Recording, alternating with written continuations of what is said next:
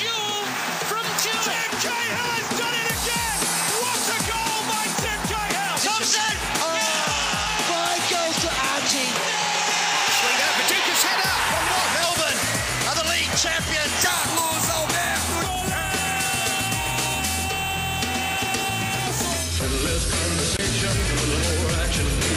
On 11:16 SEN, the Four Diegos.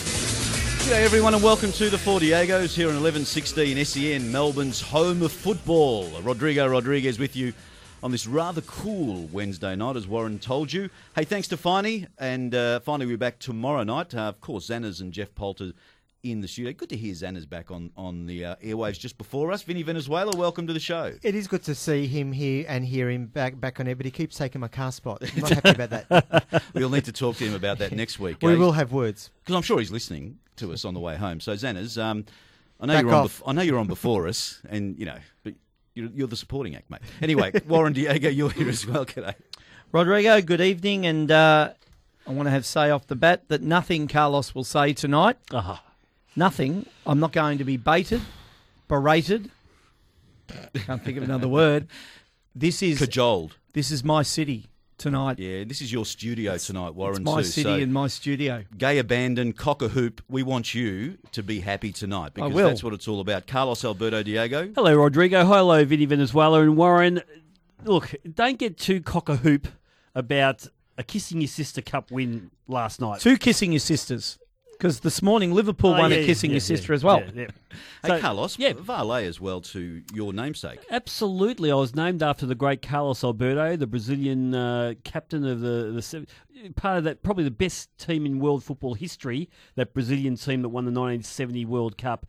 Some beautiful players in that team. And Carlos Alberto scored a beautiful goal against the Italians in the final. And I think we used a little bit of the audio at the start. And it's always sad. And way before his time, he's 72, still playing football, I believe. Had a heart attack, apparently. And you know, you can't imagine a Brazilian having a heart attack. You'd think that they die of having too much sex or something. Sex and sun and, you know, and stuff like that. Caipirinha. But see, Yeah. Carlos, that perception, With a big smile on their face, you know, but a heart attack? They eat a lot of red meat, Carlos. when you spend a bit of time on Copacabana Beach and you see the size of guys in budgie smugglers, Well, like me and you Vinny. realise that heart attacks happen there. Which we have done. Yes. Which we've done. And I would like to apologise for that vision. Yeah. In fact, I want to grow old on the Copacabana beach. I can imagine you. Yeah. Well, we did find acceptance, didn't we, Carlos? No one better than I, No. with my body hanging out and yours hanging out all over the place. There's no vanity there. No, absolutely. No, I remember I was a bit shy. I didn't want my white body, Yeah. strewn all across Copacabana Beach. I know that Brazilian team was very good, Carlos. Yeah. I know that. But the pressing game was hardly invented. They had a lot of room No, to of course, there was a lot of room to move. build and, momentum. yeah, there was no hard tackling or anything like that. And by the way, all those people who tweeted thinking that I died, Yes. don't worry, mate. Hey, Yeah, and to Wait, Tony wait. Shebeki, who I was in the car earlier today, yeah. and I'm said, still alive, Tone. You didn't look that old. No. Anyway, but hey, tonight's show is brought to you by our great sponsors, Tax Talk, Best on Plumbing, and the Northern Football Academy at St Monica's College in Epping. So thanks to our sponsors, and we've got a big show tonight. 0433 98 11 16. Send us a text message. We've got Mike McGrath coming up very, very soon. Bailey Wright is the Preston North End champion. Yeah. Forget the Socceroos. He's a Socceroo as well. He was a champion until last night. Yeah, that's right. They lost 6-0 to Newcastle. We'll talk to him about that. He's coming up a little bit later on. And, of course, we'll get into Q&A. We'll talk about Melbourne Victory and Melbourne City's FFA Cup semi-final. So give us a call if you'd like to, 9429 1116. It is a big show. Let's get into the Q&A now, boys, because it was the FFA Cup last night, and Melbourne Victory were defeated by Melbourne City 2-0. Comprehensive. Luke Bratton scored, and so did Fernando Brandan. Scored again, 2-0 over about 15,000 people at Amy Park. Good Warren, crowd. I was there. You start tonight because you were there last night? Yep. How did you feel? Oh, how? This is the second time in 10 days look, that you defeated there's a Melbourne couple of Victory. things. And be serious too. Don't no, talk no. about Couple this of is our things. city and stuff. Talk about the game, analyse the game, review the game, and actually talk intelligently about the game. Thanks for your advice, Carlos, and I'll Okay? take it on What's board. This whole, Thank you. this is our city. It's garbage. That's just marketing men mottos. First of all, That's the company First line. of all, Yeah. well done to all the Melbourne City and Melbourne Victory fans that got out there for the second time in 10 days. Okay, chick. It was a great atmosphere. And the one thing I'll say, there were less Victory fans there than normal, but there was a size, they outnumbered Melbourne City. But I, as a City person, I get a sense that support around Melbourne City is building, and there was really good banter, not aggressive or ugly. There was really good banter between the two teams last night. So the atmosphere was great. Credit Melbourne Victory. They chose to not sort of go into themselves. They played aggressive, attacking football. They tried really hard. They just lack a little bit of midfield creativity at the moment that City have got in bucket loads, and they were able to capitalise. Not sure about the first goal in terms of It whether was never a goal. That was every day of the it week. was strange offside. that Every day it of the was week. overruled. But City were they always looked more likely to score, although if Berisha scores that one-on-one with the keeper late in the first half, it definitely changes the game, because Victory had periods of 5 to 10 minutes throughout the game where they bullied possession and they were pretty good. But City are a good side, and considering Kamau didn't play, considering Colazo didn't play, I really like Kilkenny. Bratton was good again. Brandon, Fornaroli had a pretty quiet game by his standards. So, but you said out in the green room, Carlos, about City needing to back it up, and I think you're right. They come out on Friday night off a 2-day break against Adelaide. Will be desperate. So, yeah, was that good enough for you? That was There's very a, good. There's a touch of intelligence there. There's a touch of actually stuff you want to hear about, substance that you want to hear it. For me, almost the first derby where City completely overran Victory, it was almost irrelevant for me because Victory weren't competitive at all. But what gave me a better indication of how things are going to go for both teams last night is that Victory, for the whole 90 minutes, was very competitive, very combative, really got stuck in and really tested the resilience of Melbourne City. And guess what? Melbourne City didn't bend. So for me, when they're both playing that way, at the moment, City's the better side. And that's what I got last night. But like you said, there were moments in the game, if Berisha had scored that goal, there were a couple of other times, I felt at times in that second half, Victory had a lot of the ball, they were creating a lot of stuff with a little bit more confidence or a little bit more composure. They could have got something and got back into that game. And who knows how City would have reacted then. Because it meant a lot to them, City, because It did. you could just see at the end. It was spiteful, Carlos. Oh, yeah, but it really meant a lot to them because they're really desperate. They're setting themselves to win some silverware for a change. So that's what I enjoyed about last night. But at the end, I just felt it gave us an indication that City, at their best, Victory at their best, City is a better side at the moment. Yep. Lily Venezuela said to me, "It's time for Muskie to go." I said, "Lily, Gee, wow. geez." I said, "Why do you say that, young one?" I said, "The Victory players don't take enough of the City players on." I said, "Well, that could be because of the City's strategy, just holding them back. They don't have anywhere to." She goes, "Oh, well, they need new players then." So I said, "Settle," and then I sent her to a room without a meal because that's not. I said, "That's not the sort of talk I want to hear." Are you as a Victory fan, Vinny? Yes. Are you at all pointing the finger at Kevin Muscat at the moment? No. Look, I was saying this to Warren. I felt that at times Victory haven't been technically as proficient and quick on the breaks as they usually are. I think some of the passing has been sloppy and they've lost time and therefore momentum and opportunities. I think Besart Berisha not scoring that goal that Rojas beautifully put on a plate for him He did. was a game changer psychologically for Best because he probably wanted it even more then and then he just wasn't getting it. I think City are servicing all of their players really well and everyone's moving nicely, and at the moment they're looking like they're the quality team in town. But as with you, Carlos, I think Victory fought hard, and it could have gone either way. But look, City took that one away, and kudos to them, I guess. But, I'm not I'm not sure if Victory fans would like this, but Victory had a crack. They'll always have a crack, and that's a great thing. But City have got class. They've got a lot of, and Victory have got some class. But what I liked about Victory is that you're going to get 100% all the time from those boys. They play like Yeah. under the Kevin Muscat kind They're, of they're guys. really missing Finkler. they're missing some- They're missing Finkler badly. There's a lot on this German guy coming in terms of creativity. Maxi isn't Beister, it? Yeah. is in town, and his video looks really good. Absolutely. Have you seen it, Carlos? I had, And his playing video is pretty good too. yeah, up until that point, I just want Pasquale to come on all the time. I just like to see the young whippersnapper just, prounce and do his best because he's got nothing to lose. Yeah, no, you like Pasquale. Hey, we'll talk more about the FFA Cup semi-final, of course, but Melbourne City are into a final against Sydney FC. But now it's time to talk to our friend in the UK. It's 16 past 11.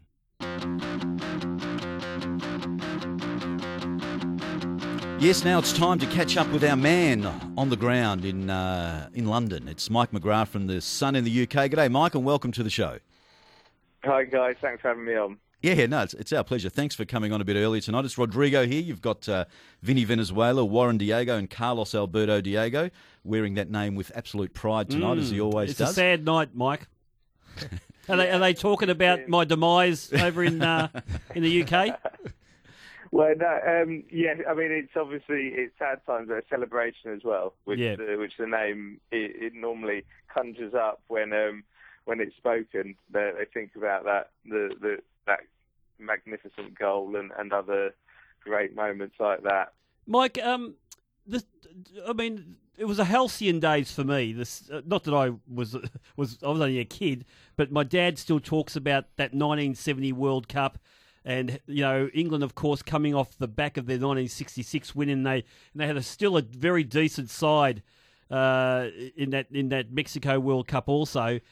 Have some of the oldies, some of the greats come out and talked about Carlos Alberto and by extension that Brazilian side? Because I think from all the information I've got, probably the greatest team, international team in the history of the game. Yeah, there's been a lot of talk in the last 24 hours about that team and how Carlos Alberto's role was so important because of the sheer amount of it was the talent that they had in that team. They had number 10s throughout the whole of the team, all of them ball players, and probably, let's face it, all probably with an ego, because they were all brilliant. So he was the one that had to keep everybody in check. And I'd never met the guy, but the stories that you're hearing is that he was, as well as being a magnificent fullback like he was actually, he could tell Pele and keep him on the straight and narrow, tell him what to do, tell him if he wasn't doing something right. Really takes a real strong captain to do that. So it's a very sad, very sad news when we heard it, but also it does bring out the great stories of that 1970 team, and that brings a lot of memories for people in England as well. That 70 team was an excellent England team, defending their title, and that game, people, I was at dinners earlier this year. They're talking, blow by blow, things that happened in that game. The Gordon Banks save.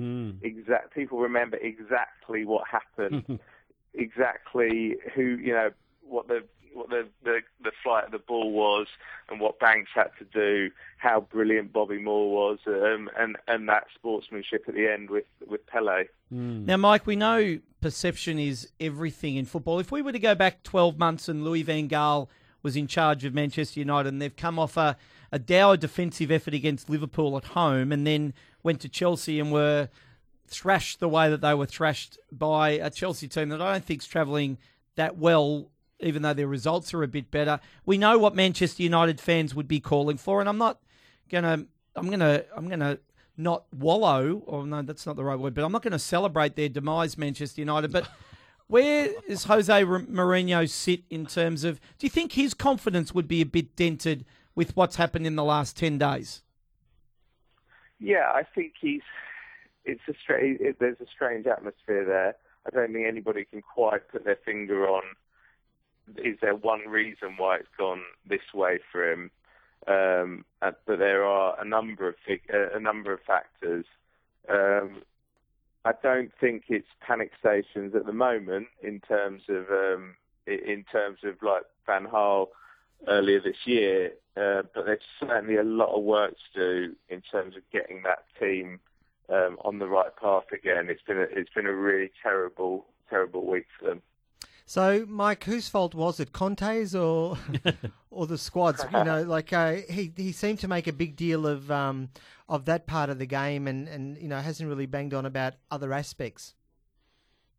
Yeah, this is another really strange twist from Mourinho.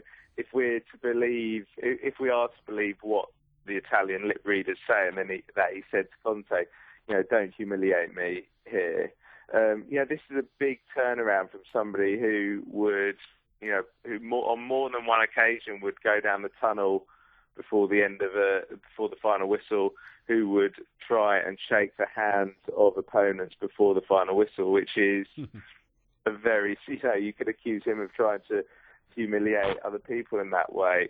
So it really is a change, a real change for Mourinho, and we're just starting to see maybe that sparkle in his eye just fading a little bit, and he's certainly not smiling and joking like he was even in his second spell at Chelsea.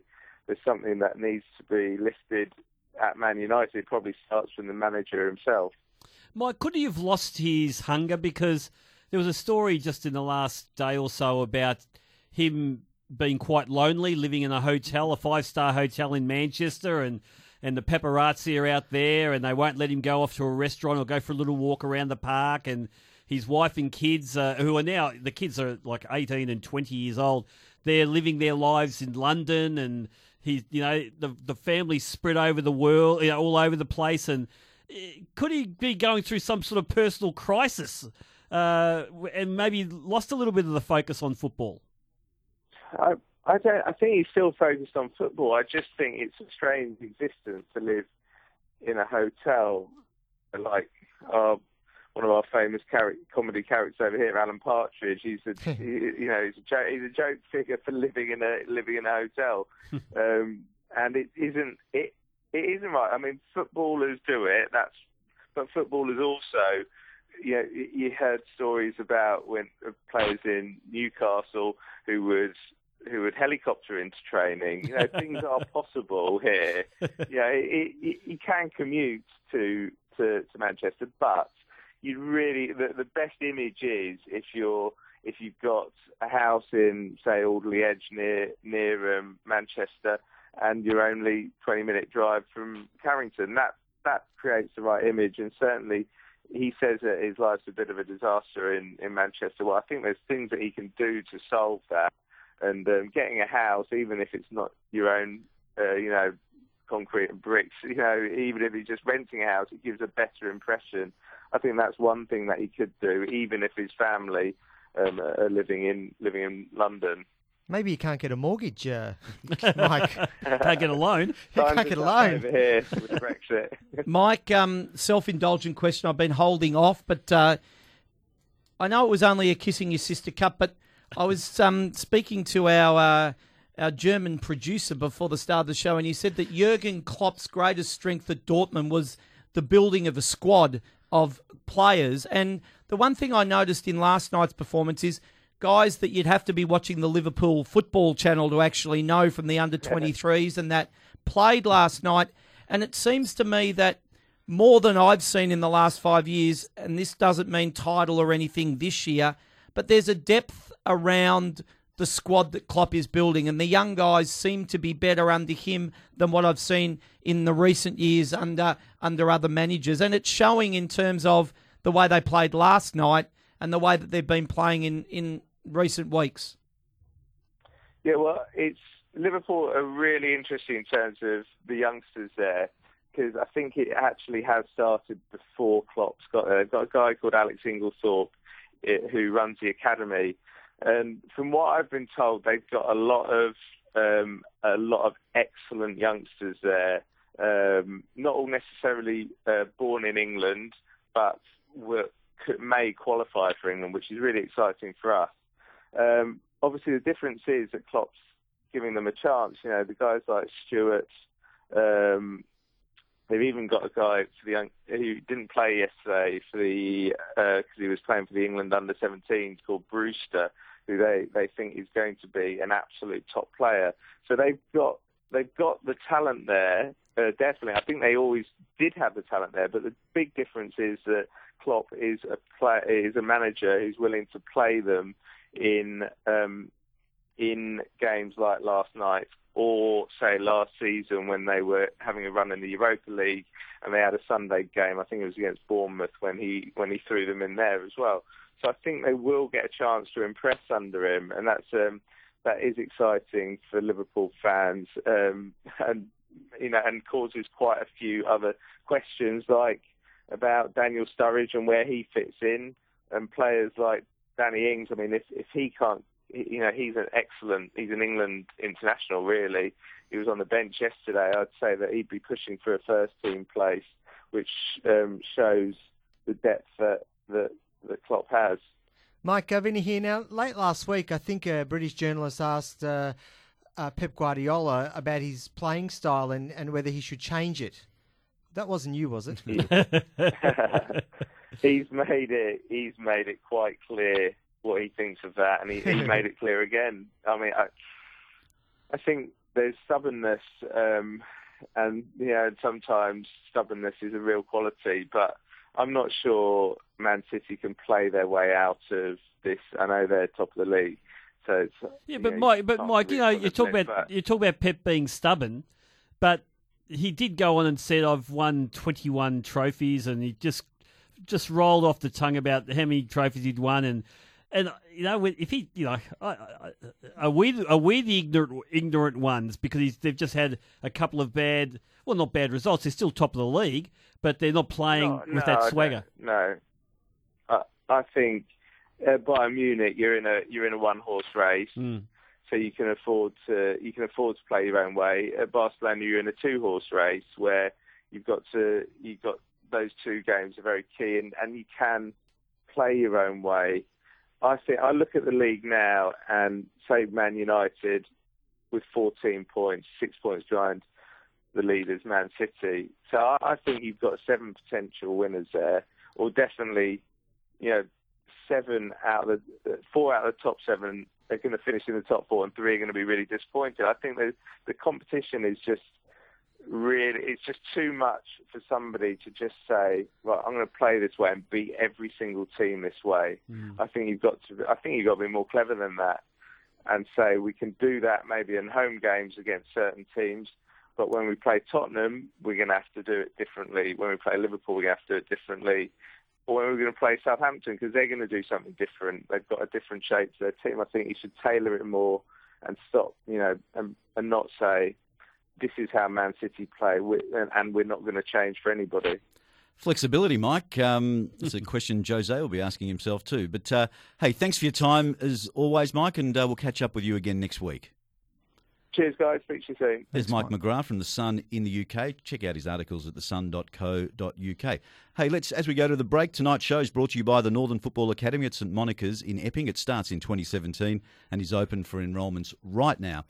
If you want to go to a fantastic academy, give them a call on 9409 8800 or check them out on the web. This is the Four Diegos on 1116 SEN, Melbourne's home of football.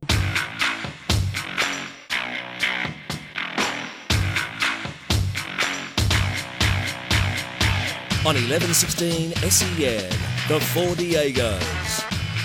Thanks for joining us on this Wednesday night. Really appreciate your company. Hey, we're back on Friday night for the Four Diegos final whistle after SEN's call of Melbourne City against Adelaide United. That's a danger game. It is a big game. Oh, yeah. Actually. You actually, this time last week, you predicted that the next week of my life could be one of... Actually, I had a chat to you on the phone on Monday night. And I said, this could be a really bad week for you, Warren. So far, it's just been a sensational week. You're internalising it. You're not too cock-a-hoop, which is good. I'm not too cock-a-hoop. I was... There was no soft underbelly, though. I didn't hear you say that. No, because Victory Indeed. demonstrated that their underbelly, although being pregnable, vulnerable. It's not impregnable. It's pregnable, if that's a word. No, it's not. It isn't? No. Well, it's not soft then, it's the next level up from soft victory. If the German maestro comes in, There's a lot of directions we could take this conversation. There's but two home games to come. We for did City, get a tweet just now by Aspire Soccer saying we can't wait for an in-depth discussion with substance about the FFA Cup and what a bad start that was by Warren. Oh, that's a bit unfair, Warren. There are listeners out there who want us to talk about Do we this have game. listeners? We do. Well, let's Okay. continue. Let's continue Yes, the Q&A, fine. all right? Because Melbourne City defeated Melbourne Victory last night. Just thought I'd mention that again. Over 15,000 people attended the semi-final last night. Okay, we talked about the offside a little bit before we spoke to Mike. The non-offside. The non-offside. Well, yeah, the non-offside. It was actually flagged as an offside by the linesman. Yeah. Then overruled by Sean Evans, the field referee. And Big boy, Sean Evans. He's a strapping lad. I've got to say, he lets the game go. I mean, there was a few yellow cards I thought could have been had last night, but he didn't give them. But this was a decision that he took, right? And he had the courage of his convictions to do it. Was it offside according to the law? Absolutely. The whole idea of a player interfering with the goalkeeper's view of you couldn't get a more clearer example. If I was running a referee's course, that would be the most clear example. I mean, Tim had to duck away from a ball that was coming straight at him, and at the point that, as Muskie pointed out, if it had touched, the keeper couldn't dive until the ball went past Timmy, because if it deflected either one side, the keeper had to be ready for that, for any sort of deflection. And so for me, that was as clear as anything. So why does he not give it Well, then? because I think it's incompetence, to tell you the Well, truth. he said- Because the assistant referee, put his flag up, rightly so. Well, didn't he say that one of the reasons that he didn't give it is that Tim Cahill was far enough away from Lawrence Thomas for Lawrence Thomas to have had a good but view. that's not part of the rule, as far as I know. That's what the referee explained. Well, you clearly know more than the referee, Well, Carlos. the assistant referee's in line with that player. The assistant referee, Yeah, but he's not in line with the Tim shot. Cahill. the He's direction of he's the in ball. line with He's Tim only Cahill. calling Tim Cahill offside. He's not calling him interfere. He's calling him offside. Then it's absolutely. the referee's decision to make a decision as to whether it was whether it was actually he was interfering with the play or he was. What's the word for offside? But you're not interfering with the play. Passive offside. offside. Yeah. So it's not the official's decision. But the assistant referee put his flag up For Tim offside. being offside. Yep. So this idea that he was what did the referee say? that Tim Cahill was far enough away from Lawrence Well, Thomas. he was 2 metres inside the penalty box. But he was passive, Carlos. We're talking It's about not passive. The ball. He's actually Ducking. avoiding the ball, the ducking. only was reason passive why he aggressive. could be classified as being offside is if the referee deemed that he was He's blocking the view of the well, goalkeeper. not according to the referee. Well, that's what I'm saying. He's incompetent. That decision was incompetent. is there a not him. chance you're incompetent? No, that decision. There's very much more celebrated football knowledge and experience than Than me you? since that game Yep. has said it was a bad decision. Are they the keyboard warriors that Tim was no. talking about Mark after the Rudin, game? Mark Rudin, who I really respect, and a few other guys who are quite even-tempered with the way they talk about things. They're not usually out there criticising the referee. That was as blatant. It was a mistake. And the way he dismissed his assistant referee, the arrogance he showed it then, I mean, that's another thing. He should be cited. That referee should be cited for arrogance. Well, Isn't Kevin he going Muscat- to victory to explain the rule? Wait, isn't that punishment enough? It's just a big mistake, and it's not like the assistant referee didn't alert him to it. I mean, He alerted him to the offside. Anyway, so we know that it was ruled offside, but then the referee overruled it and it was a goal. But Kevin Muscat had some stuff to say after the game to Fox Sports, and he's now been cited under the National Code of Conduct for comments he made about Sean Evans and his handling of that situation. So Do you know he if the fourth official was a cardboard cutout, not a real human, that both managers, You would be a good fourth official. both managers, why are they because your turn- attention span's about 10 seconds. Well, all you have to do is hold up the board at the end of the game. Why do they turn to the fourth official? Because I told you, they're all mic'd up to the referee. So if you yell at the fourth official loud enough, the referee can hear it. They should have on a the little field. kitty, just with because Kevin wouldn't yell at a little kid. I reckon they should have some really like a mixed martial arts guy who's the fourth official, where he wouldn't dare question him, or if he does, it's done really sort of quite nicely, you know. A couple of text messages here. Suck it up, Carlos is one of them. That's good. Thought the league's new official Warren Diego had a stinker. That's John in Port Melbourne. And hey guys, I got the paper in front of me. It was a goal. There you go. Not yes. sure if he means the Yeah, newspaper the or newspaper. the actual rule book, but anyway. But it was a goal. At the end of the day, it was a goal. As I said about Kenny Lowe on the weekend, whether they feel that they're right or not, I don't believe it was right for Kevin Muscat to come out the way he did. But he's there in the heat of the moment. He's there, just lost the game. They really built themselves up for that game against Melbourne City, and they lost. And there's some pretty angry and disappointed people in that change room. So I can understand why it could have happened, but really I don't blame the FFA citing him or whoever, match review panel citing him, because I think what he said was inappropriate in the end. He's got to make a submission to the FFA by 5 o'clock on Thursday, the 27th of October, so tomorrow. 100% agree off the text messages, as does anyone who actually watches any football. There you go. Suck it up, Carlos. Was the Berisha and Rojas goal that was disallowed offside? Yeah, That's Berisha Dave. was definitely offside. Yeah, in the first phase Yeah, of that. That's right. As the cross came across, he Yeah. was offside. And look, one thing I was... But how is that not passive offside if it doesn't hit him? Well, the ball No, went no, it straight, went to, straight him, to him. and he Went headed straight it to on. him. All right, yeah. But I will say, I don't know, Berisha is always playing... He's always playing from an offside position, waiting for defenders to come back to him, and sometimes they don't. And maybe that's the way that a modern striker plays, because sometimes I look at Berisha and say, get back onside. You're only half a yard. But if he can get that half a yard, he's going to put himself in an attacking position. And on the Rojas cross that led to that missed opportunity just before half time, he played that exactly the same. He sits in an offside position, waits for the defenders to come back, and as such, he's always got that slight advantage in being able to get to the ball just that little bit earlier. So it's a real art of, striking and being just right on the edge, I think. I really enjoyed this game last night. In fact, I've enjoyed all the games since the start of the A-League seasons that I've watched. Everyone's really having a dip. So Vinny and Warren, in terms of Melbourne City's other players, who's your favourite player? One of your favourite players at the moment. I'll go to Warren on this one. For me, if you're going to describe certain players, I mean, the guy I like, who I don't think is going to get a lot of credit because of the potency in the attacking force. I mean, Bratton's like the puppeteer. He sort of pulls the strings and everything, but Kilkenny and Jakobsen, who is a really good player with the ball at his foot, really good distributor. But Kilkenny's the guy for me. He's one of those guys that never really got a look in for the Socceroos. He was there at a period where Verbeek and that weren't picking guys like him who were playing in the championship or whatever. And I think you get that perception of the guys in the championship, maybe those journeymen not being that good of players. But having seen him come back, he's really good as an organiser. He's a really good leader of that team, even though he's not captain. And he does distribute the ball really well. He's a far better player than I ever imagined him to be as a guy that we'd sort of heard of plying his trade in the championship. So for me, he's the guy for City.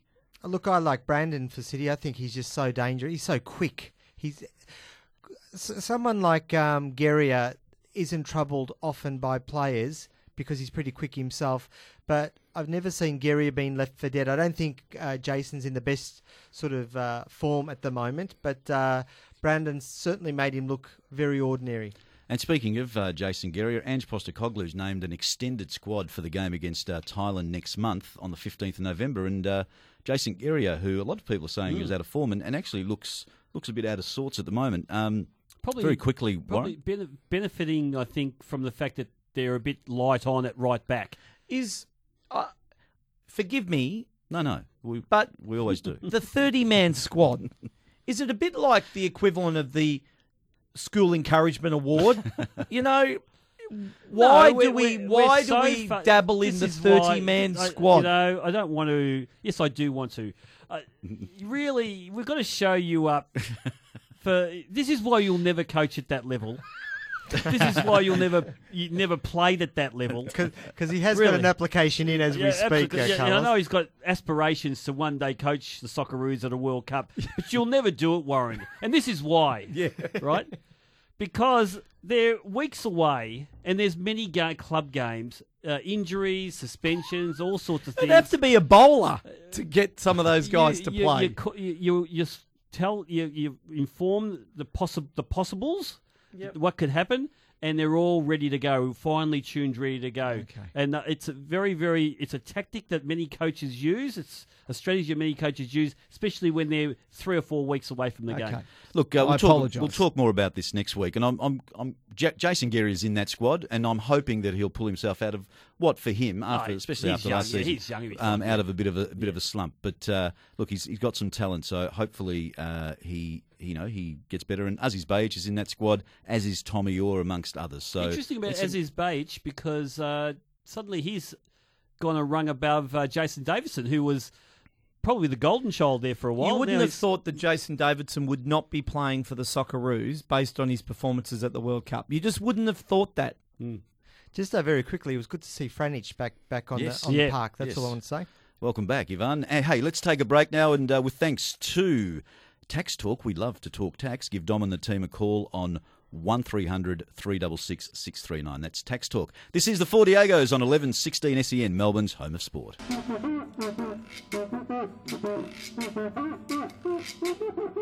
On 1116 SEN, the Four Diegos. Time flies when you're having fun. Hey, we promoted that Bailey Wright was going to be on the show, but they've had, unfortunately for us, they've had an extended training Wind session. sprints. Yes, lost 6-0 last night in the Kissing Your Sister League Cup in England against Newcastle. They did. And the coaches they've been cracked playing the whip. well. They've been playing well too. Yeah. They're about And they've got to play Newcastle again this Saturday. I know you shouldn't go early in the championship because they play 427 games in a season, but I think Newcastle are coming straight back up. They We'll see. I'm watching a bit of that BN Sports channel number 1 and 2 with the championship, the EFL, and they're clearly the best team in it at the moment. There you Anyway, go. we hope to get Bailey in a couple of weeks. Yeah, so thanks for your patience on that. Hey, let's talk about the A-League. And obviously some big games coming up tonight. Of course, Melbourne City take on Adelaide United, and we'll be on after that game, after SEN broadcast that game on the final whistle. But, Jesus, some good football being played at the moment, isn't there? The Melbourne Victory game V Adelaide. against Adelaide was just fantastic, wasn't it? It was just one of those games that you just couldn't take your eyes off. Yeah. And then Victory stole it right at the end. They probably think, retribution for the game they lost against Brisbane right at the end too. But what a magnificent game of football to watch. Vinny. If you're a neutral or a Victory fan, go watch a game. Go watch a Victory Adelaide game at Hindmarsh. It is just sensational. You've been a big I have been a fan. couple of Yeah, times there. you've been a fan. We've Great. sent you over there a couple of times, Yeah. Vinny. Never And, me. Love it. Yeah, no, you are an Adelaide boy at heart, I think. No, I don't like them. No, no, I was saying you don't with, mind I'm, going I'm over- with Vidmar. Yeah, no. He's on the record. Ant? Yeah. Something Ants. Yeah, right. Yeah. But Oh, a great place to watch football. But they were very unlucky too. I mean, Yep. Victory, they showed their resilience, their determination, and commitment. They were always going to win that, I thought. But Adelaide actually probably played the better football. Lawrence And- Thomas got him out of jail. Yeah, absolutely. Lawrence Thomas, and isn't he becoming a class keeper? But also, they hit a couple of posts. I think right who at was the it? end Was it Guardiola hit one? And I'm not quite sure. Pep 2. That's what we call him. Pep And 2. then Tarek Elrich's goal was a beauty too. Sweet. So they were a little bit unlucky. So that's why I'm thinking Melbourne City, and I'm not sure what their record against Adelaide is in Melbourne. I don't think it's too good.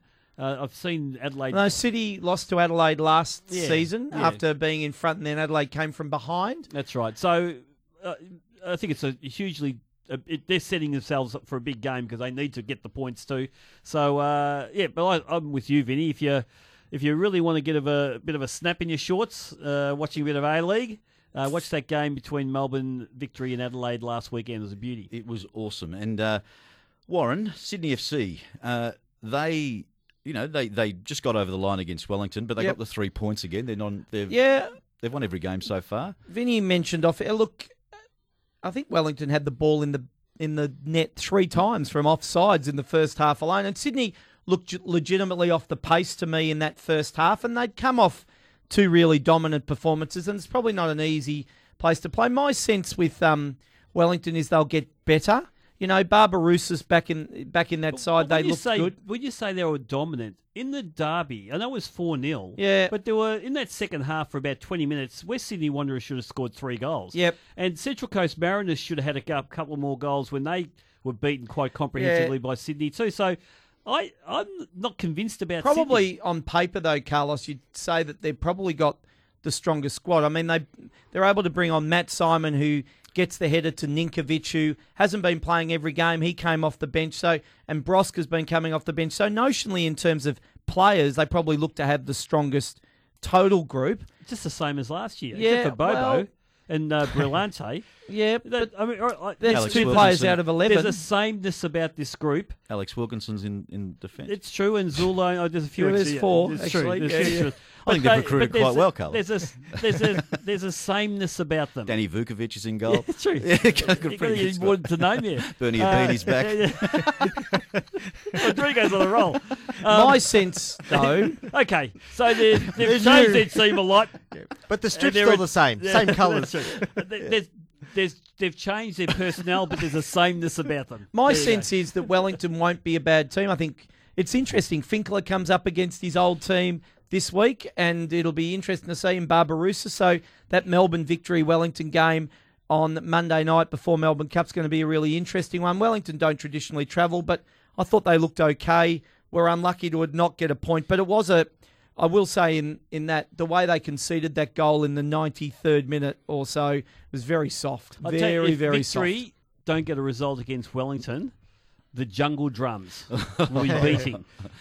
Because, Yeah. but Wellington, you say they don't travel well. Wellington's had a couple of good results here in Melbourne over the last couple of years. And me and you Yep, that's have right. been to one or two of those, and they sometimes can pull something out of the Similar fire. philosophy too, Yeah. I reckon. Well, if the A-League keeps going the way it is, I'm looking forward to it anyway. But we're in for some good football this weekend. Make sure if you can get to a game, or listen to SEN because broadcasting home and away games this year. And the Diegos are on Friday night and Monday night, actually, with the final whistle. Let's take a break now, and as we do, with thanks to Best On Plumbing, Victoria's trusted plumbing and drainage experts for over 26 years. Great company to work for. If you're looking for a job because they're so busy, go to beston.net.au or call 1300 Best On. Let's take a break and come back with a little bit more of the Diegos on 11:16 SEN, Melbourne's home of football.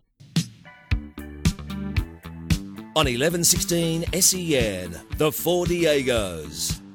Thanks for joining us tonight, and coming up after the Diegos, it's the overnight crowd with Scotty Cooney. Make sure you stick around for that. Hey, the Melbourne City Adelaide United game, off the text message here, Mark from North Balwyn. How many will go to Friday night's game? Is 10 to 12,000 a failure or a success? No, to me, 10 to 12 would be a success. No, they've got to get 15. If they're sticking to 10 and 12, mediocrity, Warren. That's what I aspire No, to, Carlos. 15. They've got to start getting 15. As long as there's no rain, if they don't get it, I'll be disappointed. With the football they're playing, 15,000 would be a Yeah. fantastic. Oh, well, let's Result. look forward to Friday night where they don't get 15 and you just bag them for the whole 2 hours. That's it for this week's show. Thanks for listening. So remember, Cuttalosh. Where Puerto Rican girls hang out. We'll be there. Or if you Samba, Rumba and La Bamba, We'll be there. Wherever there are girls with fruit on their head and balls to their face. We'll be there. Where the gringos play football. We'll be there. We are the Four Diegos. Olé!